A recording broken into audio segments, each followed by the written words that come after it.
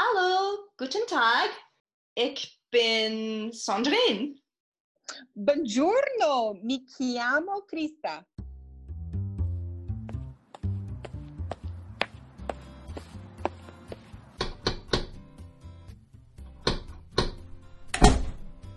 Hola. Salut.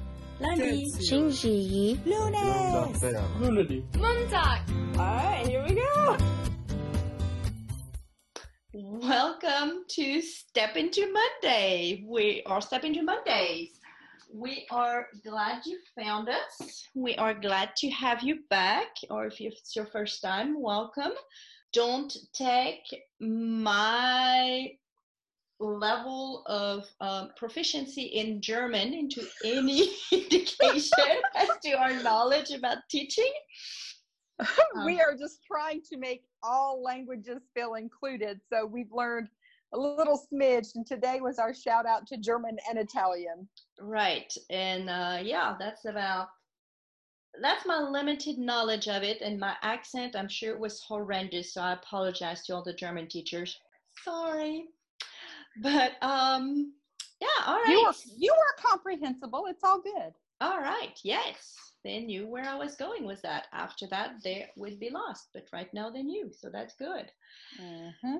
So we have had so much food for thought as of late, don't you think? With talking to Dawn and revisiting the proficiency unit and the trainings that we've done with Alla. Yes.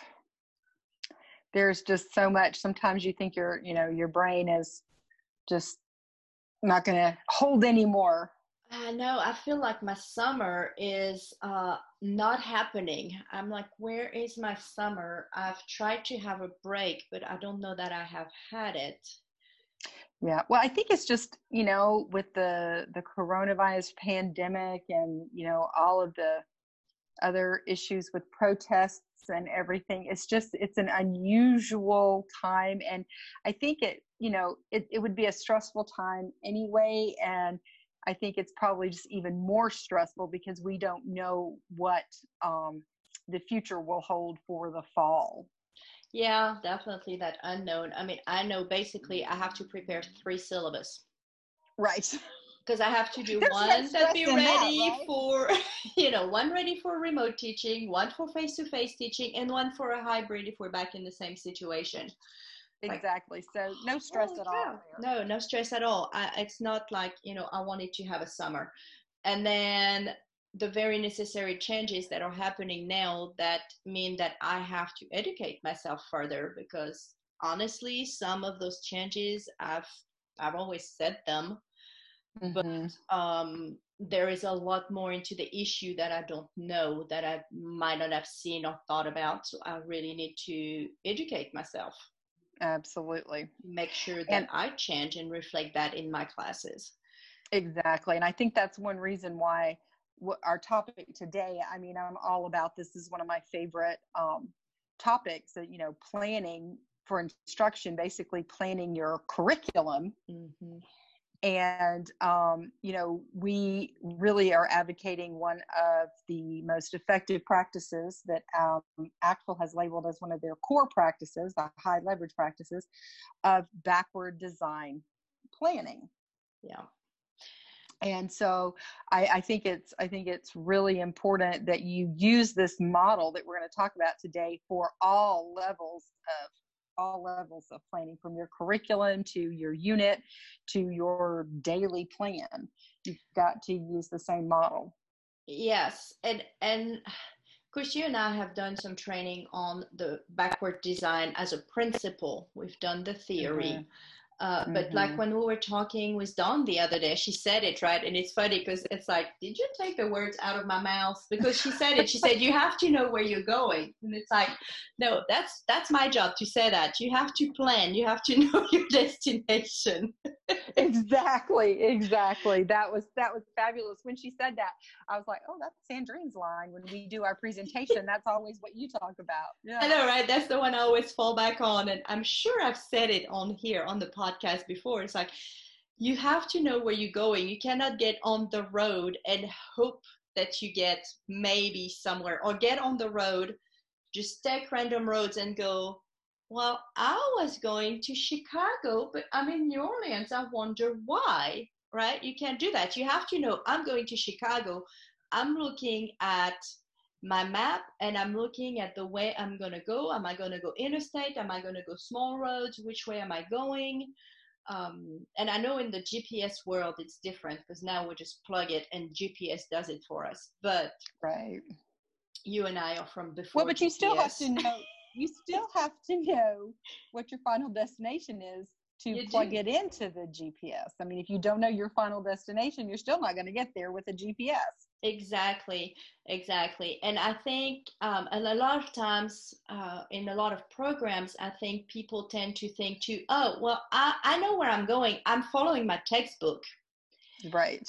And yes, the textbook will get you somewhere, but the textbook doesn't have to be 100% of your teaching. Right. I think it's important to mix it up because students enjoy it. They get tired of the textbook. I know I get tired of the textbook.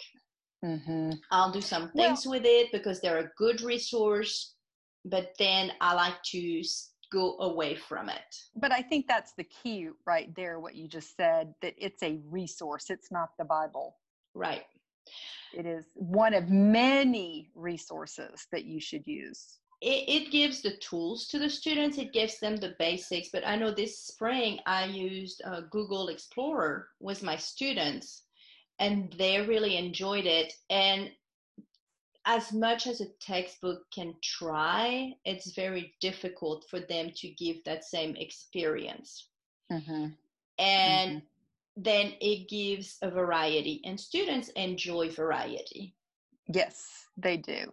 And I think something that, and I don't know if you remember this from when our kids were in elementary school, but they had those seven what was it, steps or 7 principles of highly effective people. Mm-hmm. And number one, it just cracks me up because it's begin with the end in mind. Yeah. Basically, it's pick your destination. What is it? You're looking at your final goal there, and everything that you're doing from now until then, I mean, it's to achieve that. So, and I think it's Stephen Covey is the author. And so you have to begin with the end in mind. And that's kind of what backward design is talking about. So, you have to think about your course content. You have to think about what it is that you ultimately want your students to do. And I think you have to go back to your reflections that we talked about a few weeks ago to see, okay, what did I like, what did I not like? But you ultimately have to sit down and ask your question, what is the ultimate goal that I want for my students when they finish this year? Maybe it's a first year class or a second year class or, whatever level that's, or maybe like for us, it's one semester. Right. And so what do you want them to be able to do at the end of the semester? What is your big goal? And yes, and it goes back to Michelle Ola's question. Remember that sentence that we had? I think that's what you were kind of thinking about, isn't it? Yes. And I'm trying to find it, but I don't have it in front of me. But basically the idea was at the end of whatever term it is that you have, I want all of my students to be able to do, this. Mm-hmm. And there was another part to it, which I can't think. I'm sorry, Michelle. I forgot the second part of it. But that was the basic idea. Right. And, the whole idea of backward design, just to get a little bit, I mean, we are trying to bridge theory to practice, but the theory actually comes, it's supported in research. Wiggins and McTighe, if you want to, you can do a Google search of them if you want to look this practice up. Wiggins and McTighe, 2005. And so they're saying that you've got to design lessons and tasks that have functional goals and objectives.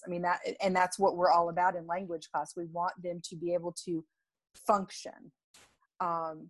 So that's kind of, I mean, so that's the theoretical aspect of it. And now we want to put it into planning our curriculum for the year. And I do want to say at the outset that if you've never heard of backward design, or if you've never done it before, it can seem kind of daunting at first.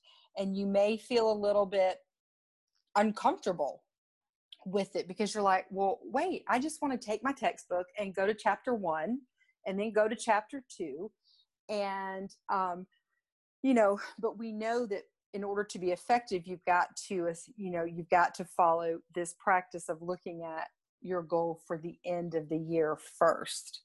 And there's a lot that goes into looking at your goals. There are so many factors. What are some of the factors, Sandrine, that you use when you're thinking about these, overall arching curricular goals? What do you mean by factors?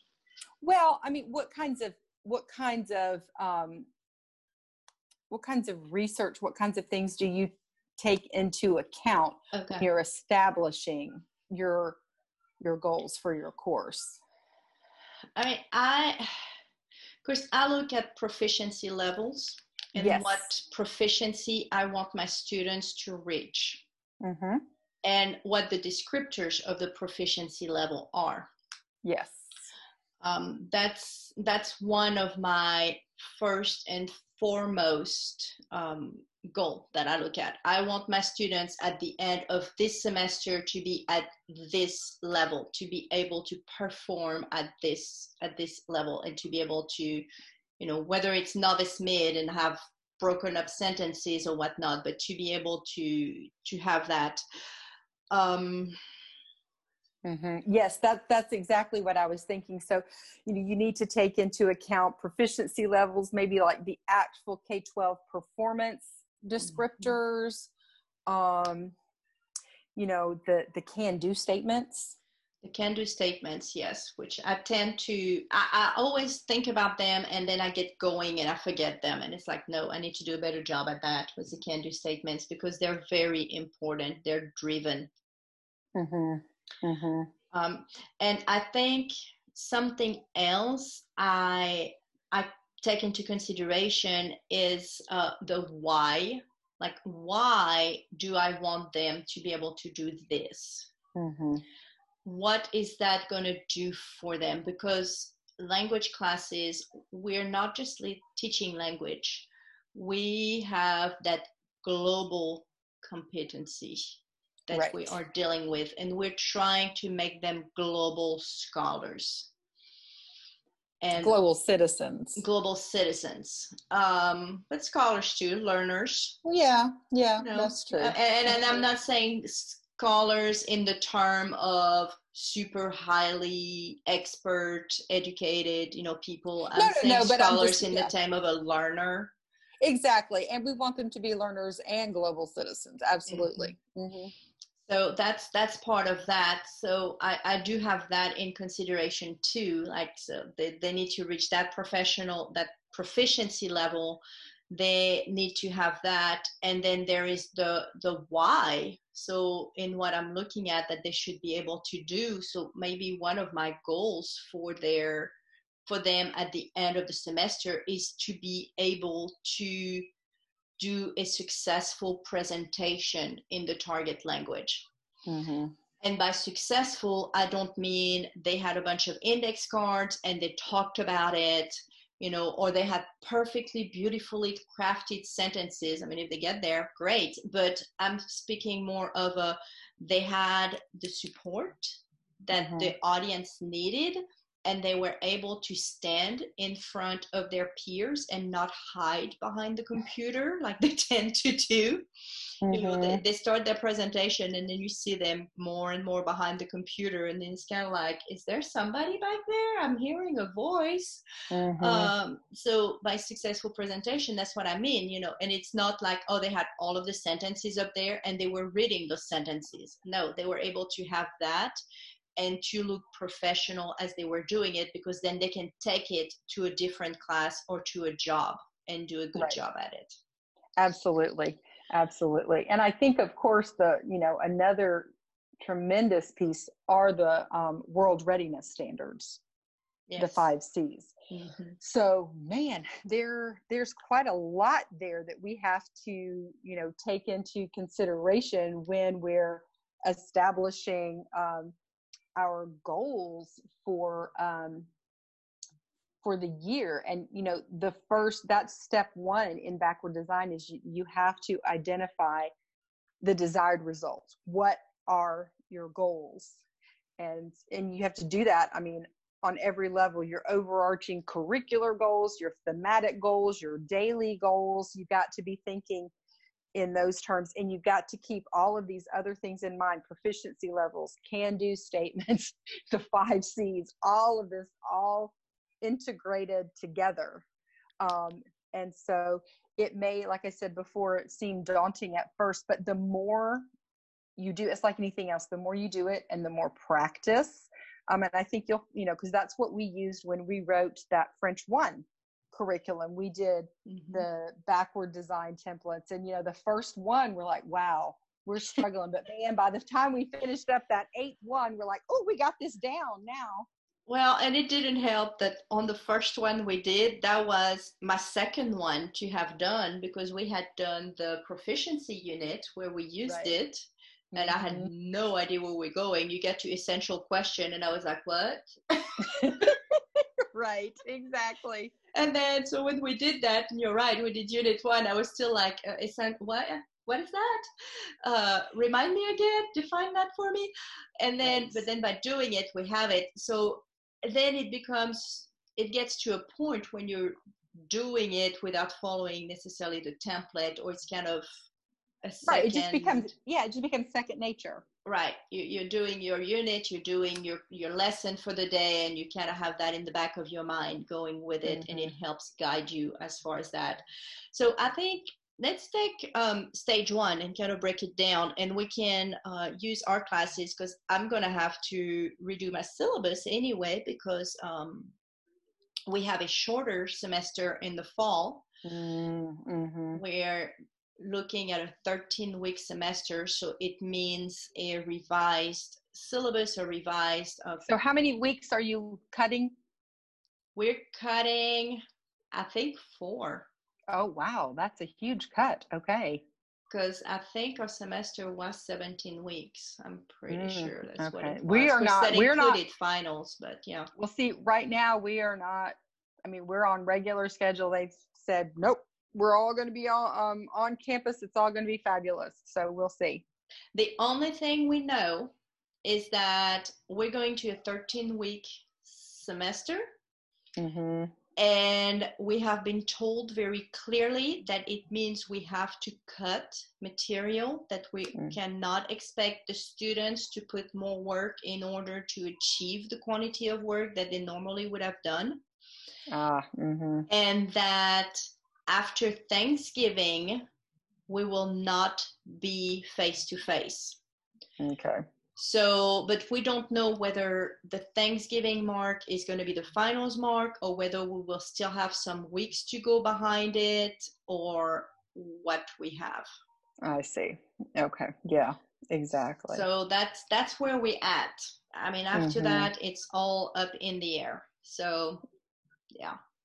And the backward design really helps inform what a syllabus should have on it. You're going to have a lot more details, because obviously you're going to have the classroom rules and the grading policy, but even the grading policy, you have to know what you're doing overall with your program in order to be able to design that.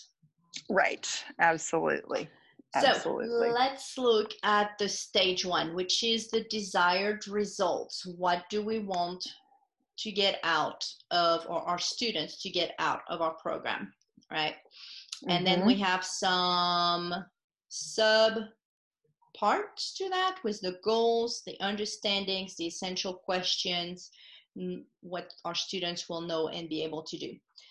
Right. So what are you teaching in the fall? I've got 101, 102, 201. Okay. So I have 101, 102, and 2 something. It's an intro to lit. Mm-hmm. So, but the majority, 3 out of my 4 are asynchronous online from the very beginning, and 1 is face-to-face. right. Mm-hmm. So you have to mirror that, but the syllabus remains fairly similar, doesn't it? Yeah, the goals, yes. Mm-hmm. It's just the delivery, absolutely. Yeah. Okay. All right. So I want to focus on 101, and then we can do 102 at some other time. Sure.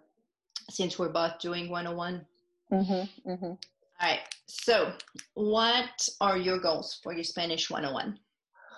Well, our goals kind of mirror, these goals were come up with in the Spanish division, because 101 is a departmental course, and so we kind of all agree, if you will. And so we have interpersonal communication. That's our goal. Students will initiate and sustain spoken or written communication with others. And then each course has a different proficiency level. The goal is the same, to initiate and sustain spoken and written communication, but for 101 it's like novice, mid-novice, high. For 102 it's novice, high, to intermediate, low, and by the time they get to 201 we want them to hopefully be solid intermediate, low. Yeah. So we've got that. We've got our interpretive. Students understand, interpret, and analyze what is heard, viewed, or read on a variety of topics. And of course, we've got our presentational, culture, connections. We've got all of those. One other thing that we added is that we have a goal for proficiency. And the goal is to be able to apply the World Language Proficiency Framework to one's own learning. So we want them to be able to describe in simple terms proficiency, and we want them to be able to set appropriate language learning goals. Right. Mm-hmm. That would be similar to what my goals are. And in my case, it's also a departmental, and we have the basics of it, and then I kind of tweak it a little bit because I am more proficiency oriented. Mm-hmm. So that's where I will add, but same thing, my 101, I'm thinking novice, mid, novice, high. And if some people wonder why not just novice, high, like when we were talking to Dawn the other day, and that made me realize, because I always said, okay, novice, mid, novice, high, and then 102, novice, high, intermediate, low.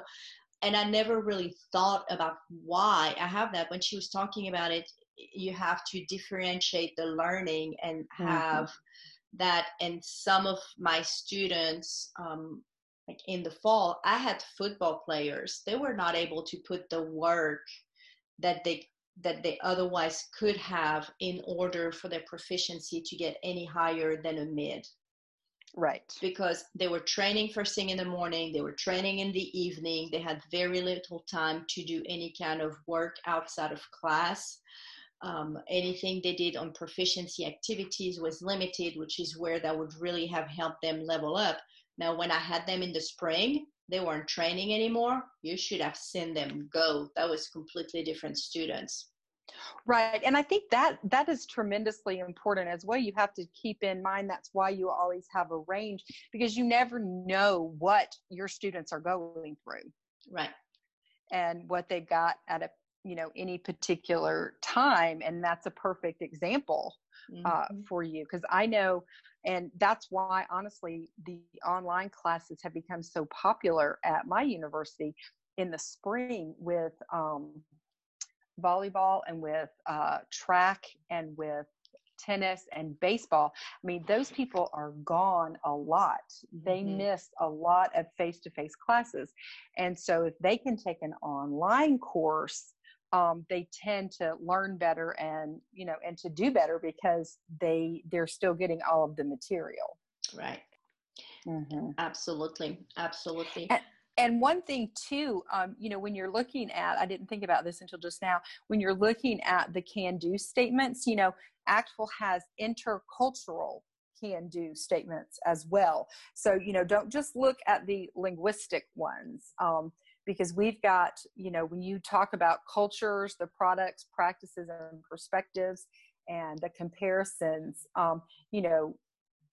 we are definitely, in even connections, all of the C's are working towards global competence. That intercultural competence is one of the goals. So you've got to make sure that you look at all of those can-do statements as well.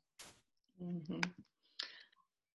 So my department does have a textbook that we use to guide us, and in our textbook, they have can-do statements for each chapter. So we also include the can-do statements in our syllabus. So that kind of go with our themes. And we're going to, we can talk about those are more specific, but we do have that as an element in our syllabus, the specific can-dos, but that is, because of our specific textbook. I think it's also important, and again, I don't know what you have, but to include a description of what, a novice high learner, the description of the novice high learner. That's not something I have in my syllabus just because of the way I tweak it, but it's something I could and probably, no, because our descriptors are the European framework. Oh, you guys use the European framework. But because of that, that's why I didn't add them, because then it gets confusing. It amounts to about the same thing. Right. And ACTFL actually has a crosswalk.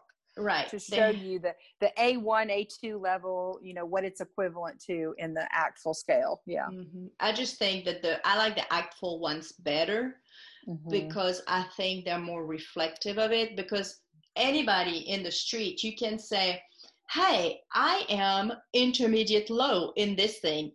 What does that tell you about my proficiency in this? How, knowledgeable am I? And people are going to be like, well, you get better than you're not a beginner, but you still have ways to go until you get to the top. But if you ask somebody, say, hey, I'm a B1 level on this, and they're going to be like, great, and move on. I know, they're like, what does that mean? Because I know when I was learning languages and I was still living in France, that wasn't a thing. That I don't think it existed. If it did, I didn't hear about it because I was a learner. Not when you were in school. Right. And so now I have people going, and I started seeing it, and people going, oh yeah, I'm trying to get to the A2 or I'm trying to the B2. And I'm like, okay, good for you. I have no idea what you're talking about. Yeah. I've educated myself a little bit more since then, but I do think ACTFL is a little bit more reflective, so I like that better. One other goal I was going to say that I have for my classes, and it's for my students, but it's also more for me, so I don't put it on my syllabus, but it is always in the back of my mind, is by the end of my course, especially a 101, because that should be their first touch with the language. And my goal is for them to develop an appreciation for the French and Francophone culture. Right. And appreciation also for the language, to the point that eventually, even if they drop off after 101 because it doesn't fit in their schedule, that further on in life, they will still fall back on that appreciation and go, I really enjoyed French and I want to go back to it and learn more of it. Exactly. Instead of I took 2 years and I can't say a word. I get exactly. We all get tired of that. And so, I'm thinking, if you get tired of hearing that, then you've got to be part of the change. Yes, there's nothing more depressing than people telling you, oh yes, I took so many years of French. I don't remember a thing. And you're like, oh God, But every once in a while, I'll have, oh yeah, I took French in high school and I really like what we did in class. It was fun. We did this and we did that. And I remember a little bit, not as much as I would want, but, and you can tell there's something. And these students will go back to it at some point. Right. Yeah. Maybe they'll go to Duolingo and do it on their own, but they will try to do something. So that's one of my goals, because I think as a teacher, if I'm able to foster that, right, then I've done my job. Well, and that actually, that's part of the World Readiness Standards is lifelong learning. Mm-hmm. We want our students to be lifelong learners. And I think part of that too, which is totally not on the subject, but part of that is that we have to model that we're still learning. Yes. And so, I do that a lot in French when they ask me something like, have no idea how to say, whatever, let me go look it up for you. So yeah, you definitely want them to be lifelong learners. Mm-hmm. Well, that's where we can pick up different skills. And with my students this year or this semester in the spring, the conversation turned to my pottery learning a good bit. And they were interested. They thought it was fascinating that I was learning to make pottery. Mm-hmm. And they were like, oh, do you have pictures? I was like, sure. Are you sure you want to see that? And they thought it was hilarious. And I told them, I said, I'm a novice. I am learning this, but here is my goal. My goal is to learn to center my clay on my wheel. My goal is to be able to raise a wall and not collapse it. Yes. And then I will go to my next step. And I was like, it's just like you in French. You're trying to figure out, your context. You're trying to make your sentence without collapsing it, where you're understandable, you're comprehensible. You're working that. So as I was learning that, I was putting it back into that context of them, and it had them think a little bit more about their French learning and where they were at it. And seeing me share with them, they thought it was funny, because they had, as a novice potter, I can tell you some of the pieces we see out there and we're like, oh, this is so cool. Yeah, the final product might be cool, but it's the result of a collapsed pot. That is what gave you such a cool pot. So it was not done intentionally in a lot of cases. It's just the finishing of it and then the glazing of it that ended up making it something different, something cool.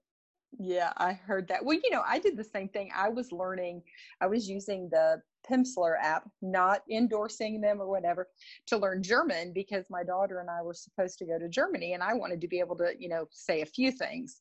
And so I had actually a student who is a heritage German speaker in one of my Spanish classes. So I discovered that the first week. So then I would start coming in there every week and, saying things to him in German, and he would just laugh. He's like, that must be the lesson of the week. And I'm like, it is. So did you understand me? Was I comprehensible? What did I say? And of course, he's like, well, your pronunciation's a little off. I said, yeah, I figured, but he's like, yeah, you're understood. And he just, he went with it. And they were like, that's so cool, Dr. Chambliss. I can't believe you're, trying to learn another language. That's awesome. And so, and then they saw too that I wasn't afraid to take a risk. I would go in there and I would say something to Adam. And if he didn't understand it, he'd be like, I don't know what you're saying. And I'd be like, no, it's this. And then I'd correct myself. And so they saw me making mistakes and trying to get myself, so they saw me taking a risk. Right. And they saw the lifelong learner and they're like, you're still going with it. And yes. Right. So I think, yeah, you're absolutely right. Those kinds of things are very important as far as the goals go. So those are that's like the very first step of step one. Step one has a lot of different steps. Right. So then we have the understandings. So what the students will understand. Is the essential questions are next. I don't know. They're both on the template I'm looking at. Understanding and essential questions are on the same line. Yeah, but essential But questions. understandings is on the left and essential questions is on the Oh, right. well, we always did essential questions first. Okay, well, let's go to essential questions. Yeah, I think that's easier to do that, and then the understandings, because you've already got questions. Oh, so true. Let's Yeah. listen to the experts, y'all. Yes, that's me. And so, going back to McTighe and Wiggins, they have 3 different types of essential questions. And I think sometimes the essential questions are so hard for teachers. I've been in my children's classrooms and I saw, the essential question was, how do I conjugate the verb poder? And I was like, oh dear, that's not an essential question, but because they don't really know what an essential question is. But, they can be like important, timeless questions that are very broad in scope that you may not find one single answer to. That's, like, what is the meaning of life? I mean, well, I was going to say that's the importance, I cannot talk this afternoon, importance of the essential question, right? That it is open-ended and there is no right or wrong answer. That's one type. Then there's another type that's called the elemental or foundational, which is debated by experts in the field. So there's several different theories out there, and maybe you were trying to see which theory you support or believe. That could be out there. And then there's content related, which are vital or necessary for understanding core content. So there are 3 different types of essential questions. So, the important or timeless type of question would be like, what is a hero? Or what is art? I mean, do we ever really know? Or like what we were doing, what is culture? When we were talking about that. I mean, everybody has their own definition, their own idea of what it is. Then, your elemental foundational would be, what is the connection between food and culture? How does social media impact modern society as a whole? And those would work well at the unit level. Yes. Wouldn't they? Because exactly. Then you're looking at a specific topic. Exactly. And then you've got the content related essential questions, which are, what is the connection between the Roman army and the Roman people? Or, what are the Mexican and American views of death? If you're going to be talking about the Day of the Dead or something like that.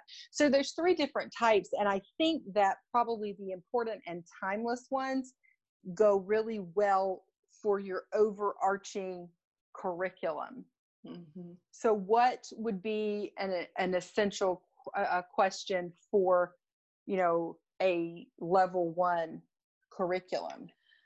Well, you're going to tell me I'm wrong, probably, Okay. But I was thinking. I love to tell you that you're wrong. That's my favorite pastime. I know, it doesn't happen that often, does it? Well, we won't go into that. We're trying to be nice on the air here. Oh, okay. Yeah. Let's not air our dirty laundry. No, I was thinking, would that one work? Why should I learn a foreign language? That could work. Or is it too, it's broad. It is. Perhaps why is learning a language important in today's society? Well, see, there you did it again. Take something I threw out and made it so much better. Well, that's my job. Yeah.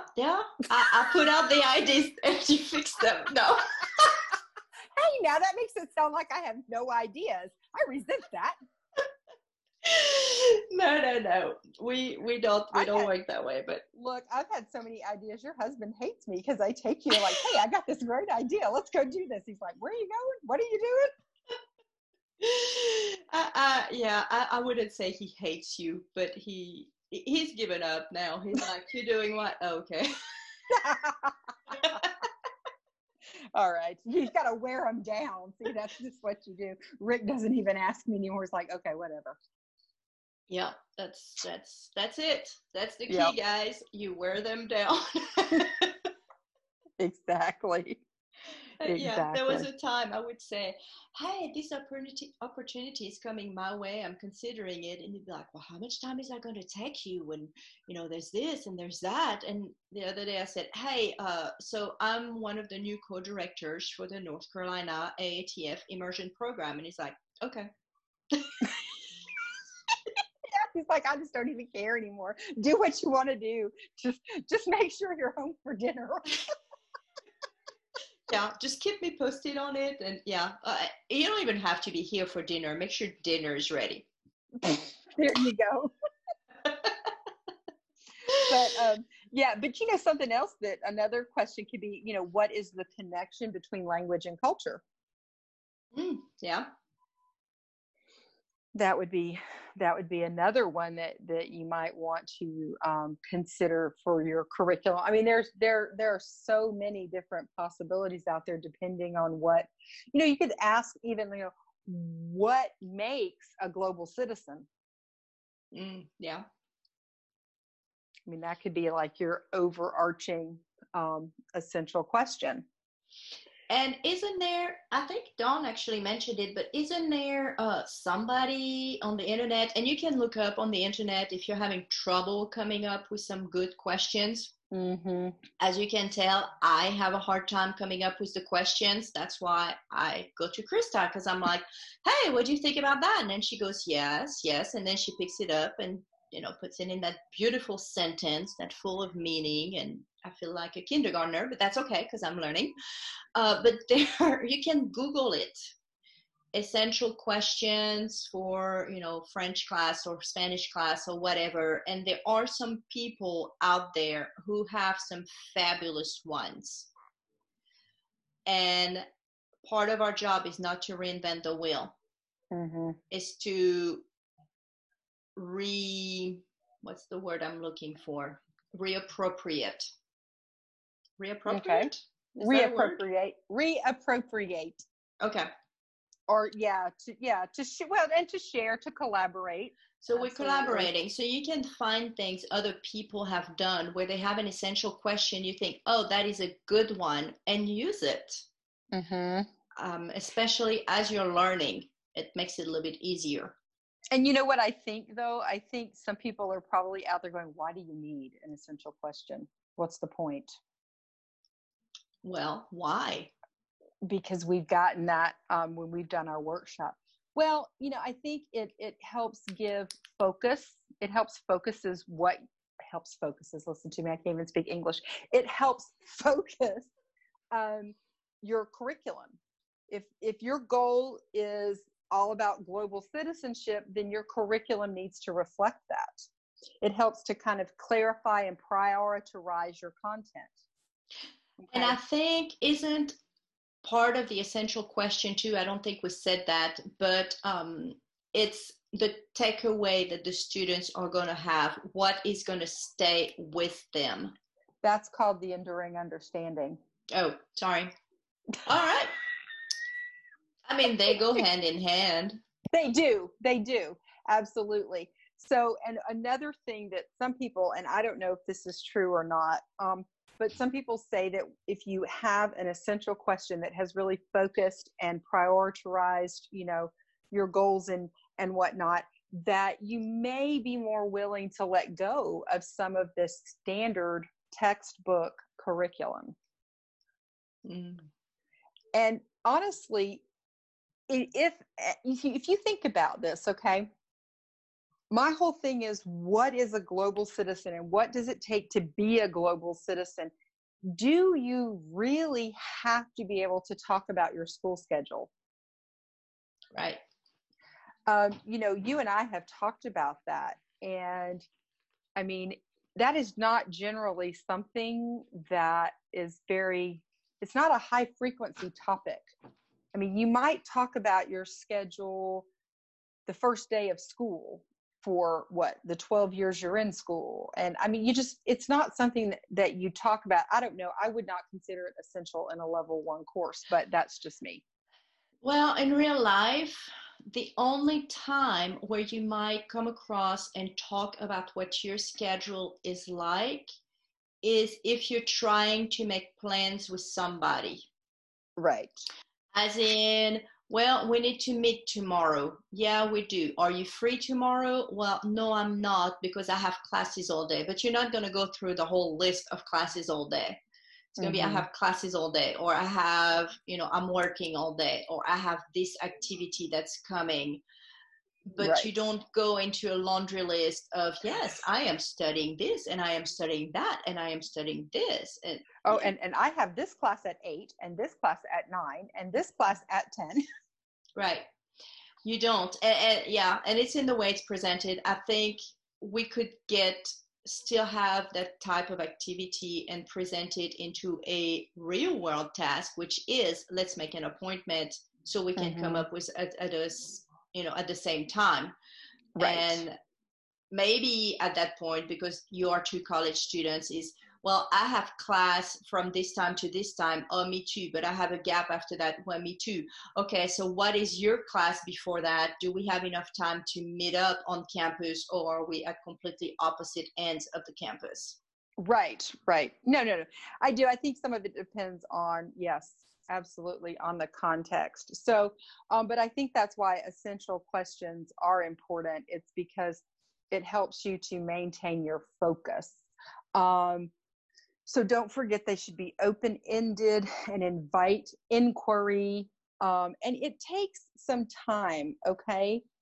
You're going to draft and edit and revise and have other people look at them, and that's okay, because and that's the process I go through with my method students. When they first do these, they're a lot of the time they don't get it. They're putting them into their goals. Like, somebody said their essential question was, how do I order food?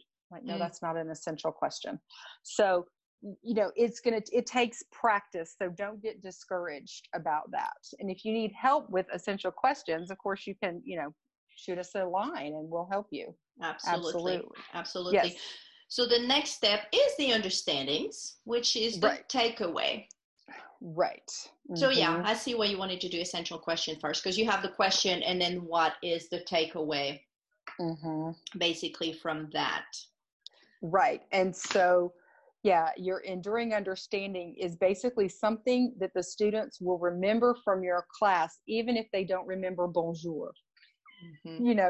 This is something that they will remember, if your question was about how language and culture are connected, maybe that's what's going to stick with them, and they can even explain your language, the language culture connection, but they may not remember much of the language that they were learning, but they're always going to have that, or like, what is the connection between food and culture?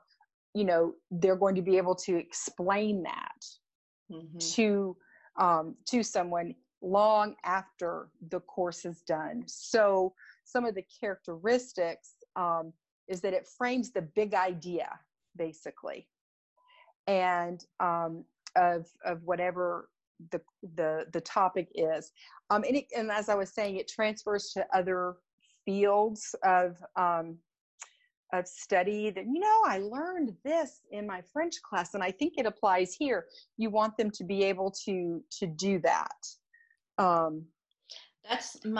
I get so happy when they tell me, oh, we did that in whatever class, and what we're doing in this class helped me with it because I was able to make that connection.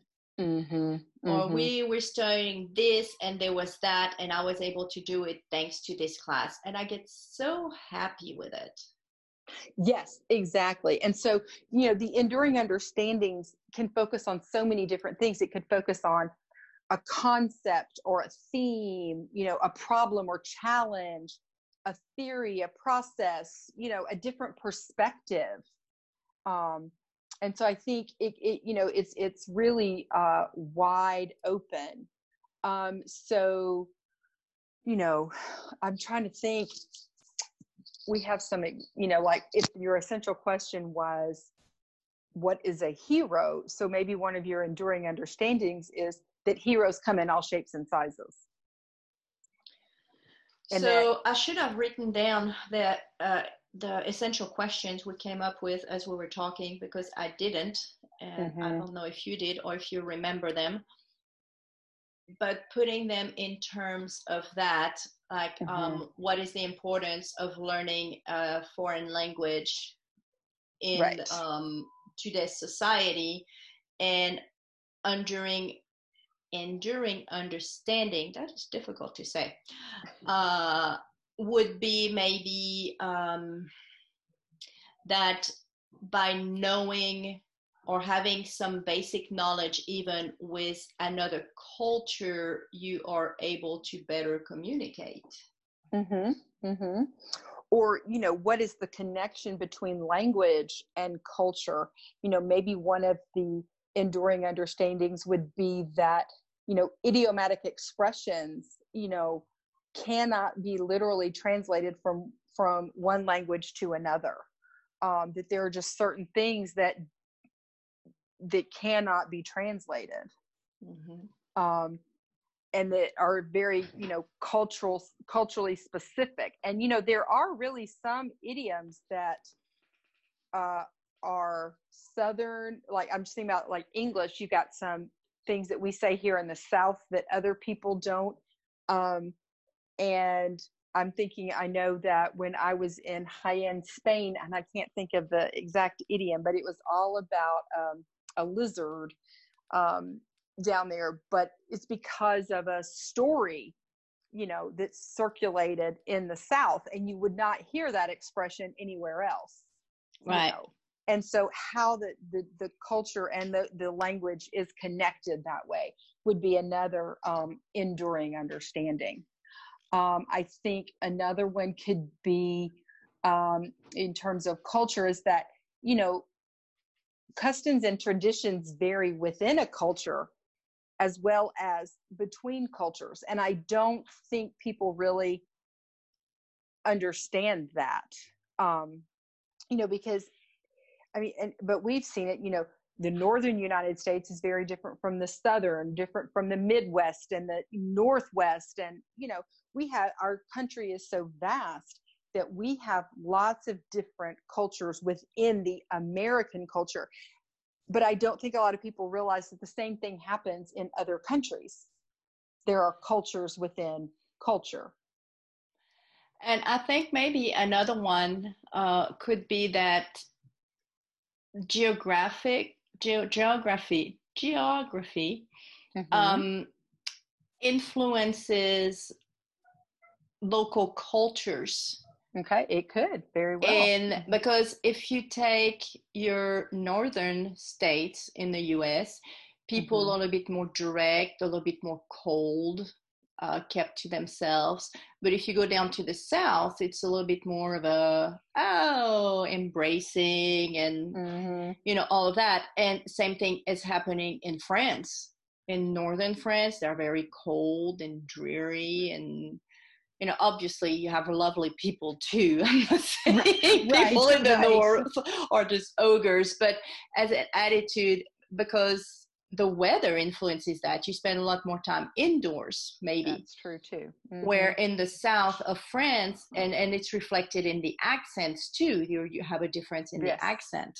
absolutely. Mm-hmm. So Well, that's and something that that's so happens. prominent too that makes me is the whole ma'am issue. Here in the South, you say ma'am, but up north they think it's an insult. A lot of people feel like, don't call me ma'am, I'm not old. Here in the South, ma'am is considered respectful. And you better say yes ma'am, no sir, things like that. Whereas in other places they're like, don't do that, that I'm not old. Mm-hmm. And so but that is an example of culture within a culture. And so I think that that's another example of an enduring understanding. So we've actually got, holy cow, that's still step one. Yep. So our next one is to determine student knowledge. What key knowledge and skills will the students require as a result of this class? What are the key components that, we want for them? And that's where that's where if you are following a textbook, that it can guide you a little bit too, right? Because you have your chapters. Yes. So your And your can-do statements. and you can do statements. So your greeting, students will be able to properly greet using the proper formal or informal context. Students will be able to order food. Students will know about food.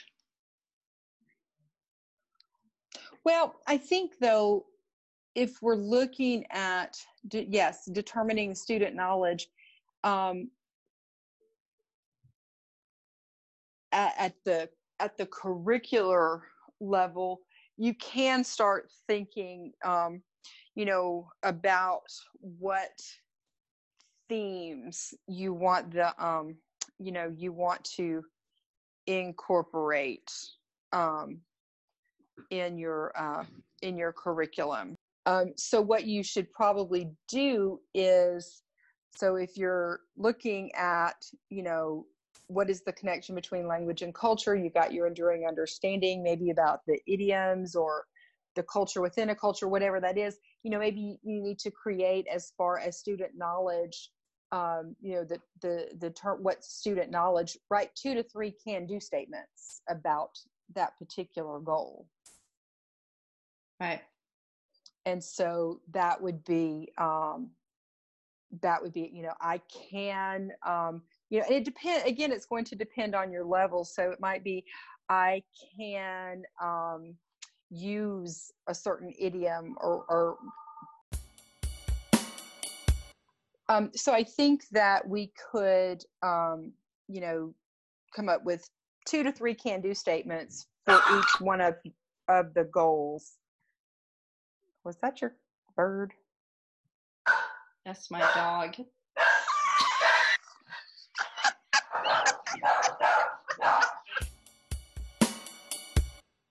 We said it before, we'll say it again. This is a difficult process to go through, especially the first time. Mm-hmm. And maybe even the second and the third. But there are resources out there to help you. Yes. So you can go back, turn to the internet, turn to, I'm sure that is it Eileen Gleason and who is it, was the high leverage teaching practices where they talk about backward design. Mm-hmm. And there are other resources out there you can go back to and have suggestions that will guide you. So don't think, oh, I'm making it all up and maybe I'm right, maybe I'm wrong. Mm-hmm. Krista and I right now are making it up because, well, maybe we're not fully prepared and because we want to give you an idea as to how to do it and to show you the process of it, because the idea is for you to see our minds at work, and our minds are not going to be at work if we've done all the work beforehand and then we're just comparing notes. The next step would be determining student knowledge. So you have to ask yourself, what key knowledge and skills will the students acquire, as a result of this course? And again, that's going to depend on your overarching goals. And so if one of them is, perhaps the connection between language and culture and all about, the idioms or what have you, maybe some of the key knowledge would be a few idioms. And you might even kind of connect it to English. Such as the raining cats and dogs, right? That we say in English, and sometimes that doesn't literally translate to another language, and so they would need to research. Well, what? How do they say that? Like I know in Quebec they say "il pleut à clous," it's raining nails, and so. Yes, exactly. And so maybe one of the skills that they would have is being able to look up those things and, compare the differences in those types of expressions, and perhaps to be able to use, an expression correctly in the target language. Now this is for, I'm talking level 1. Right. Right. So, can you think of maybe any other knowledge that you would need specifically? Under level 1, an important knowledge, especially in French, would be to recognize the importance between formal and informal. Mm-hmm. And that speaks to cultural competence, right? Mm-hmm. Because I encounter too many speakers of French who have absolutely no idea, or who, while you're talking to them, they go back and forth between tu and vous, which tells me, and it's not, because sometimes people will do that because they're not sure whether they need to go formal or informal. So they'll throw one, kind of see the reaction, they'll throw another one to kind of see the reaction, and kind of maybe go with one or go back and forth. But what I'm seeing is people who just use both of them interchangeably. Right. Showing that they never acquired that skill. And in the French culture, it's an extremely, extremely important topic. You don't go informal with somebody that you have never met, because that is not going to go over well. And that's a very difficult concept for Americans, especially. And, I've been a language teacher for a lot of years. We won't say exactly how many, and I've traveled a lot. But it's still, and I think we've commented on this before, but it was still just mind blowing to me that it was such a big deal to your parents if they should use tu or vous with me. And it just kind of tickled me, because I thought, well, I'm your daughter's friend. And so I just thought, well, you'll use tu. And of course I used vous because that's what I was trained. Always go with the formal if you're unsure, but yeah, I know your dad had a really hard time. Oh, should I do this or that? And so, but for us, Americans were like, what is the big deal? We don't quite grasp that. Yeah. Right. And I think that is definitely a skill that by the end of 101, students need to understand. Right. And I do understand linguistically, it's even more problematic, because in English, we don't have that distinction. It's you and you. Mm-hmm. So to them, it's difficult linguistically to recognize, but culturally, if they can recognize it culturally, then they can adapt. So I think that's definitely one of my skills that's on there. Mm-hmm. And maybe because I am French, and I think some of what we're looking for is going to be different depending on who we are as a teacher. That's definitely true too. But so that's one of the next steps, is determining the student knowledge. And then you have to determine your objectives. So what will the students be able to do as a result of your class? What do you want them to be able to do at the end of your class? And so, of course, you have to determine your proficiency level, right? Your learning target. What is the goal? And remember, we had said that you kind of need a range, because proficiency, everybody has their own journey on the path of proficiency, right? Mm-hmm. So you got to make sure that you have that. You need to consult the actual can-do statements, not only the can-do statements, but the intercultural can-do statements as well. Right. And one of mine on this one would be, my students will be able to have a short conversation on very familiar topics. Exactly. Mm-hmm. That would be one. Yes, yeah. Absolutely. And then everything will fall off, like you said, from the looking back at the can-do statements. That will help guide a lot into what the students will be able to do by the end of the course. Yes. So you've got the backward design, strategy, framework that you're using all the time. So you use it to design your overall curriculum for the year. Then you use it to design each individual unit, and then you design each individual lesson plan. Right. Mm-hmm. But right here, we have gotten to the end of stage 1. Woo-hoo! I know, right? How exhausting. This one is just so long. That to me, it's the most difficult one. Mm-hmm. That's the one I struggle with the hardest. Mm-hmm. Because it forces us to ask ourselves those difficult questions. Right. So, but once we have that, we're ready to go. So let's go to stage 2, which is the evidence. How the students show us what they have learned or what they can do. And that we have the direct and the indirect evidence. Right, exactly. Some people call it direct and indirect. Some people call it, formative and summative. So it's really, it's going to depend. So your direct evidence, what authentic performance tasks are the students going to demonstrate? And I think that in this case, when we're talking about the overall curriculum, we're looking at more summative type assessments rather than the formative will be in each individual unit, and daily along. Mm-hmm. But, I think for your overall curriculum, you're going to be looking at a lot of summative. It depends on you and your teaching style and whatnot. But I mean, in my brain, I'm thinking that our, evidence at the end of the semester is an integrated performance assessment. Right.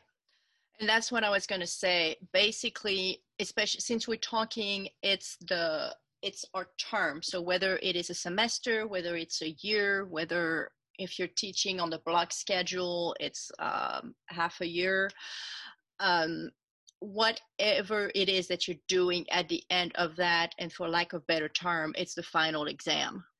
Mm-hmm.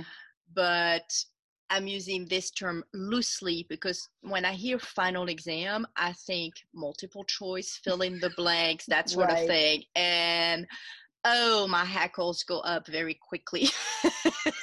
Well, but it's very interesting that you say that, because I had started using integrated performance assessment, IPA, et cetera. And that's what I had been talking about all throughout the semester. And I promise you, this little child in my class, he raises his hand, he goes, "But what's our final? Yeah. What's our final exam?" And I thought, oh my goodness. I'm like, "Honey, do you remember when we did this?" "Yeah." And I said, "That was your midterm." He goes, "Really? It didn't seem like a midterm." Like, yeah. So, yeah. Mm-hmm. And that's what I've often told my students.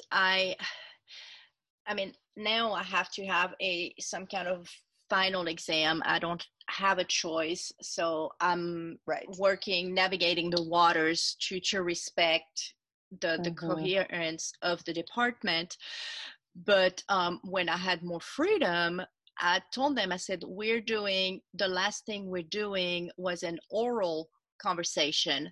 And I said, that's it. We've done assessment throughout the semester. You've done things. I've been able to see the progression. I don't need to do one final thing.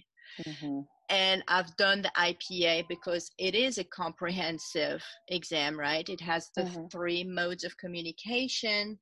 So that one will hit on all of them. But sometimes I'll tell them, I said, okay, the presentational, we don't need to do it. You've been doing it all semester. Let's see what comprehension you now have. Let's see your interpersonal skills, and let's call it a day. Mm-hmm. So that evidence, that direct evidence, you want to think, what is the final thing that you do with your student? But remember, early on into the podcast, we said we have to know the why. Mm-hmm. And a multiple choice fill in the blank does not answer the why. No. It has to be meaningful. Well, and it doesn't really, I mean, I'm sorry, but it and I know there are people out there who argue that you can make a good multiple choice test, a difficult multiple choice test.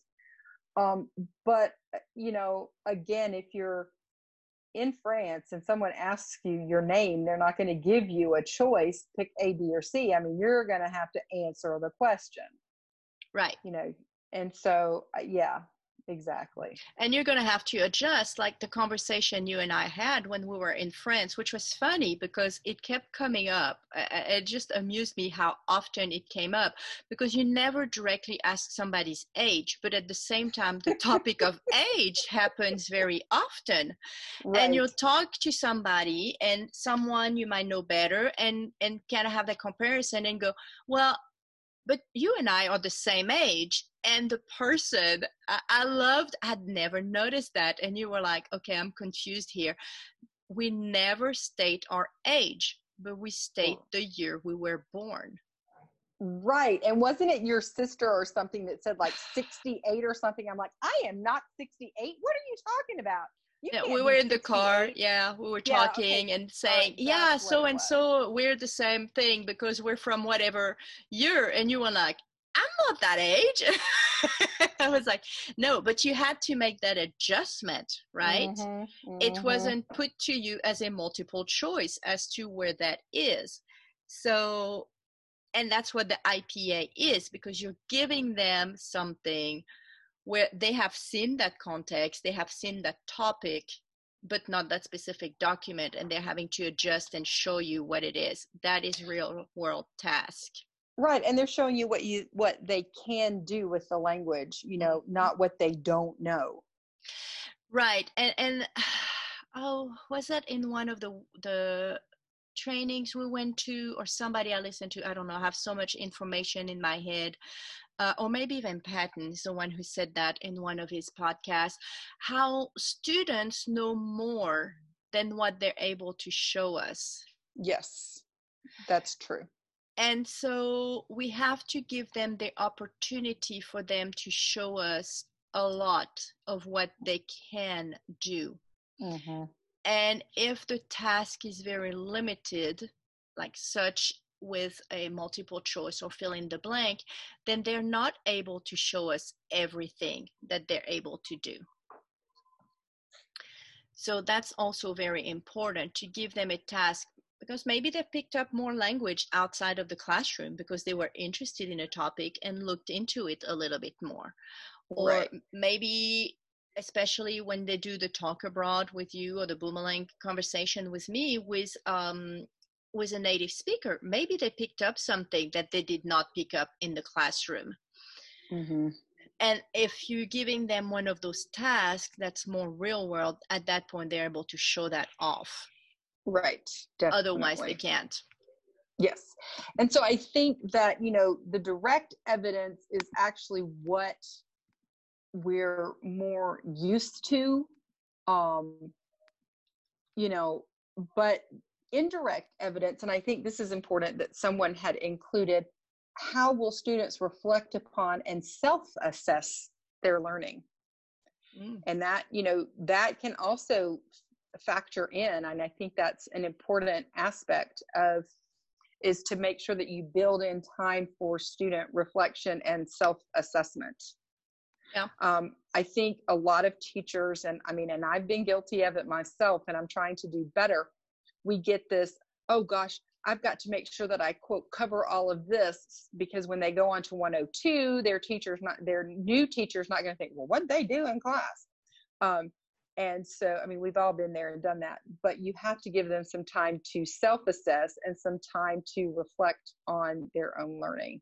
And I think that's really important as well. And that can be used as evidence of their learning, because maybe they're going to reflect on, wow, I had no idea about all these connections between language and culture. And I think too, maybe one of the indirect evidence would be how willing your students are to take risks. So if you are doing, especially in the oral, because that is the most vulnerable, right? When you have to speak, are they willing to speak? Because if they are, it means they have a certain comfort with the language. They have a certain confidence that even if they're making a mistake, that there's still communication that's going to happen. And I think that is an indirect evidence of what they can do with the language. Yes. So that's an important one as well. So absolutely. go into our little list. But like I said earlier, we're just scratching the surface because we're looking at a whole semester. You might be looking at a whole year, and we don't want to go through every single one of them because it does take some time. We've been chatting for a while here, going through especially stage 1. Stage 2 is a little bit quicker, but you do have to take the due time, and we're not going to spend 2 hours and force everybody listen to our our tired brains. Right, exactly. But then step 3 are, that's your learning plan. And when you're designing your overall curriculum, now is where you're like, okay, I've got to break this down into my units. What thematic units, or maybe if you're using a textbook, so what are the themes that my textbook talks about? So then that's the next step, is to take each theme and develop your unit using the backward design format that we have just gone over. Right. So basically this stage 3, because it's the overall unit, the overall program is going to be made up of a bunch of backward design documents. Mm-hmm. That one is going to be a little bit bulkier because you're going to have that. And then each unit, your action plan is going to break it down into the lessons. So for each unit, it might end up being day 1, day 2, day 3. But this one we're talking about today, the stage 3, the action plan, is a whole lot of backward design documents that need to happen. So in this portion, you can put a little list of what individual units are going to be, or I'm going to do chapter 1 greetings and chapter 2 whatever. Mm-hmm. Unless you have a textbook like mine where it tells you it has a theme, but then it doesn't, so you have to go hunt for it throughout the whole textbook and bring it together. Right. And so I think some people, you can tend to get overwhelmed. I mean, let's face it, you can absolutely get overwhelmed with all of this.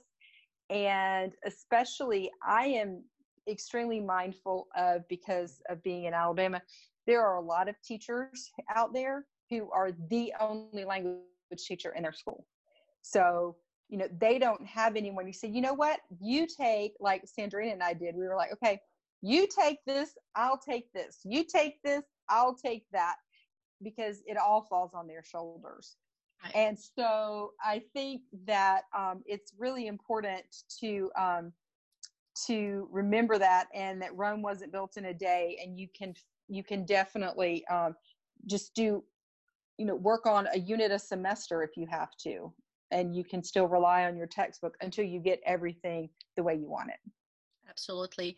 And like you said, having somebody to bounce it off is important, and sometimes we don't have that, but you can still have your professional friend from a different school or even a different language. Mm-hmm. Definitely. Because across the board, maybe you're using different textbooks, so your backward design for your whole school year is going to look a little bit different, but your overarching goals, your overarching essential questions and essential understandings will be very similar. Yes. So absolutely. You can work together on that, and then bouncing the ideas off of somebody. It works, and we're the proof of it, because although you have taught French, you're mostly teaching Spanish. I'm teaching French. We had 2 years where we taught in the same school, but we've mm-hmm. taught in different schools the rest of the time. Now we're even in different states. Right. And we're still able to make it work. So you can find somebody that you've met at a conference and you really enjoy talking to and talking with, and be like, hey, let's work together, because it helps. It works. Absolutely. And I think next week we're going to try to break it down a little more and look at planning an actual unit, correct? Yes. Next week, let's look at an individual unit. Okay. And we might cheat and take one we took before, but that's okay. We'll revisit it. And yeah, okay. And if you guys have any questions or comments, please drop us a line at stepintomondays@gmail.com, and we will be happy to answer any of your questions or take any of your criticism. Yep. Or tweet at us at Into Mondays. You can DM us. You can just go ahead and put it for the whole world to see. And yeah. So we will see you next Monday for another rocky road. And I believe that would be in Italian, if I remember correctly, a lunedì. And I'm going to take your word for it, and I'm not even going to try German because... Well, I know Montag. But I don't know how to say until Monday. I just know Montag. Well, Montag, everybody. Auf Wiedersehen. All right, bye. All right, bye.